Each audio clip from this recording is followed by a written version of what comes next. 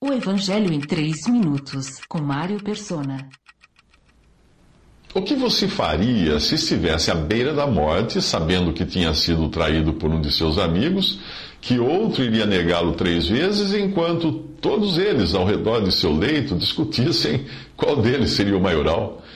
Se fosse comigo, eu diria: para mim chega, vocês não são meus amigos coisa nenhuma, sumam daqui que eu vou ligar para outros que são bem mais amigos que vocês. Felizmente o Senhor Jesus não é como eu ou como você, porque o Senhor é muito misericordioso e piedoso, diz em Tiago 5,11. Em circunstâncias muito mais graves e solenes do que essas do meu exemplo, as suas palavras de graça aos 11 que ficaram com ele são estas: vocês são os que têm permanecido ao meu lado durante as minhas provações. E eu lhes designo um reino, assim como meu Pai o designou a mim, para que vocês possam comer e beber à minha mesa no meu reino e sentar-se em tronos, julgando as 12 tribos de Israel. Isso está em Lucas 22, 28 a 30. Apesar das suas fraquezas, das fraquezas dos discípulos, o Senhor jamais se esqueceria de que eles haviam suportado provas e dificuldades, que haviam deixado tudo para segui-lo e haviam sido rejeitados e perseguidos por isso. A recompensa ele lhes será dada quando Cristo vier estabelecer o seu reino de 1000 anos na terra.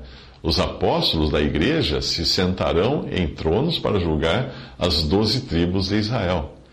Cada cristão também terá o seu galardão ou recompensa pela fidelidade demonstrada a Cristo em sua vida aqui neste mundo, nessa terra. Conforme o Senhor prometeu em João 5,24, o crente tem a vida eterna e não será condenado, mas já passou da morte para a vida. Outra versão traz: não será julgado, pois Cristo já foi julgado na cruz em seu lugar. Mas ainda que o crente não seja julgado, como serão os incrédulos, as suas obras serão testadas.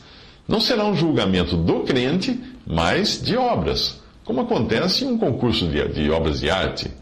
O Espírito Santo nos revela que Deus não é injusto. Ele não se esquecerá do amor de vocês e do trabalho de vocês e do amor que demonstraram por Ele, pois ajudaram os santos e continuam a ajudá-los.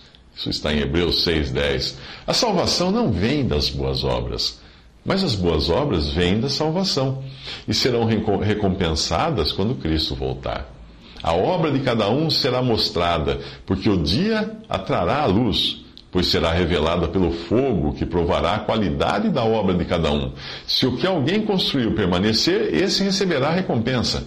Se o que alguém construiu se queimar, esse sofrerá prejuízo. Contudo, será salvo, como alguém que escapa através do fogo. Isso está em 1 Coríntios, capítulo 3, versículos 13 ao 15. Visite 3minutos.net. Dúvidas? Visite respondi.com.br. Adquira os livros ou baixe o e-book. Também para Android e iPhone.